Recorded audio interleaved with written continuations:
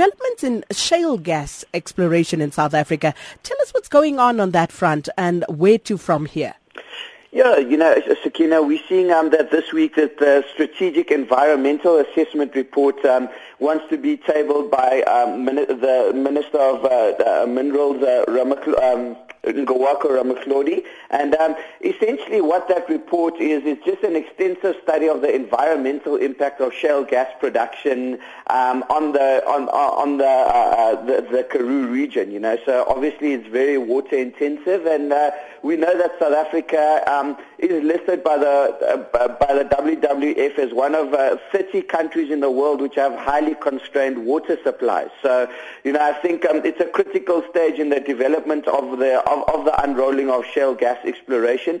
But we also know that there's been a number of concerns in terms of the delay in the rolling out of this program, Sakina. We saw that Royal Dutch Shell actually pulled out of their bid for a license to frack the Karoo, and currently there's a couple of smaller offshore players, with Chevron being obviously one of the world's biggest energy producers, still expressing interest. But there's going to need to be a lot of clarity from government in terms of what equity stake governments want and what rights these companies are going to be afforded, after they have the licenses to frack the Karoo. And there's was originally talk that governments would want the right to buy, to increase their future stake in the project at a pre-agreed upon price today. And obviously all these uncertainties are delaying investment into the project, Sakina. So, and in the interim, we've obviously seen oil prices come off fairly substantially from around $110 a barrel to, recovered a bit now to about $66 a barrel. So that again, is creating further hesitancies from the major oil conglomerates in fracking the Karoo, because at the end of the day, there's not even 100% certainty that there are rich deposits of shale gas in the Karoo. So, but at the end of the day, South Africa's economic growth remains, nothing short of dire. But it needs to be a balance between, being a fair deal for the people of the Northern Cape, as well as promoting companies to invest in the Karoo to boost South African economic growth in a region of the country where we see particularly substantial amounts of poverty. So, at the end of the day, it needs to be a bit of a balancing act, but I reckon there needs to be some decisive action now, because foreign direct investment into the South African economy is desperately needed to boost economic growth. Indeed. And then the mining sector, there seems to be a bit of consternation there. Lots of talk about jobs being shed, and the mining production numbers came out yesterday. Nadir, what did they tell us?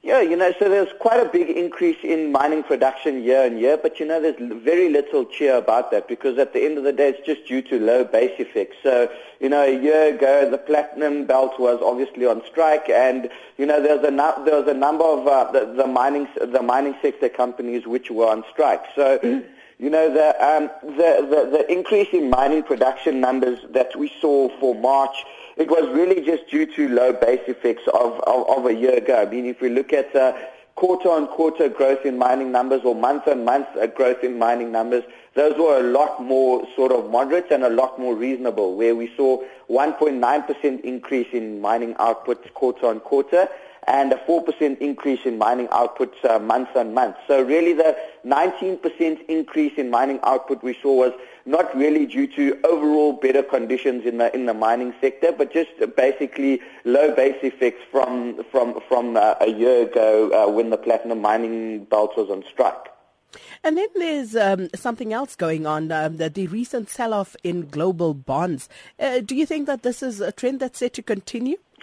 Yeah, I mean, if we look at what's been happening in European sovereign bonds, we saw the German Bunds go from 6 basis points at least yield on the 10-year Bund, all the way up to a 70 basis point yield. Now, that's a 15% erosion in capital, Sakina, and it's the biggest total return loss we've seen in European bonds in more than 20 years, so it was fairly substantial. And, the statistic goes something like the amount of income that German Bunds currently provide you with would take 150 years to cover the shortfall in capital loss which you've made from in those bonds in the last 3 weeks, So yields are exceptionally low, and that obviously presents a material risk to global bond investors, So if you look at what really drives global bond prices, it's at the end of the day, it's expectations of inflation into the future and expectations of where interest rates are going to go into the future. Now,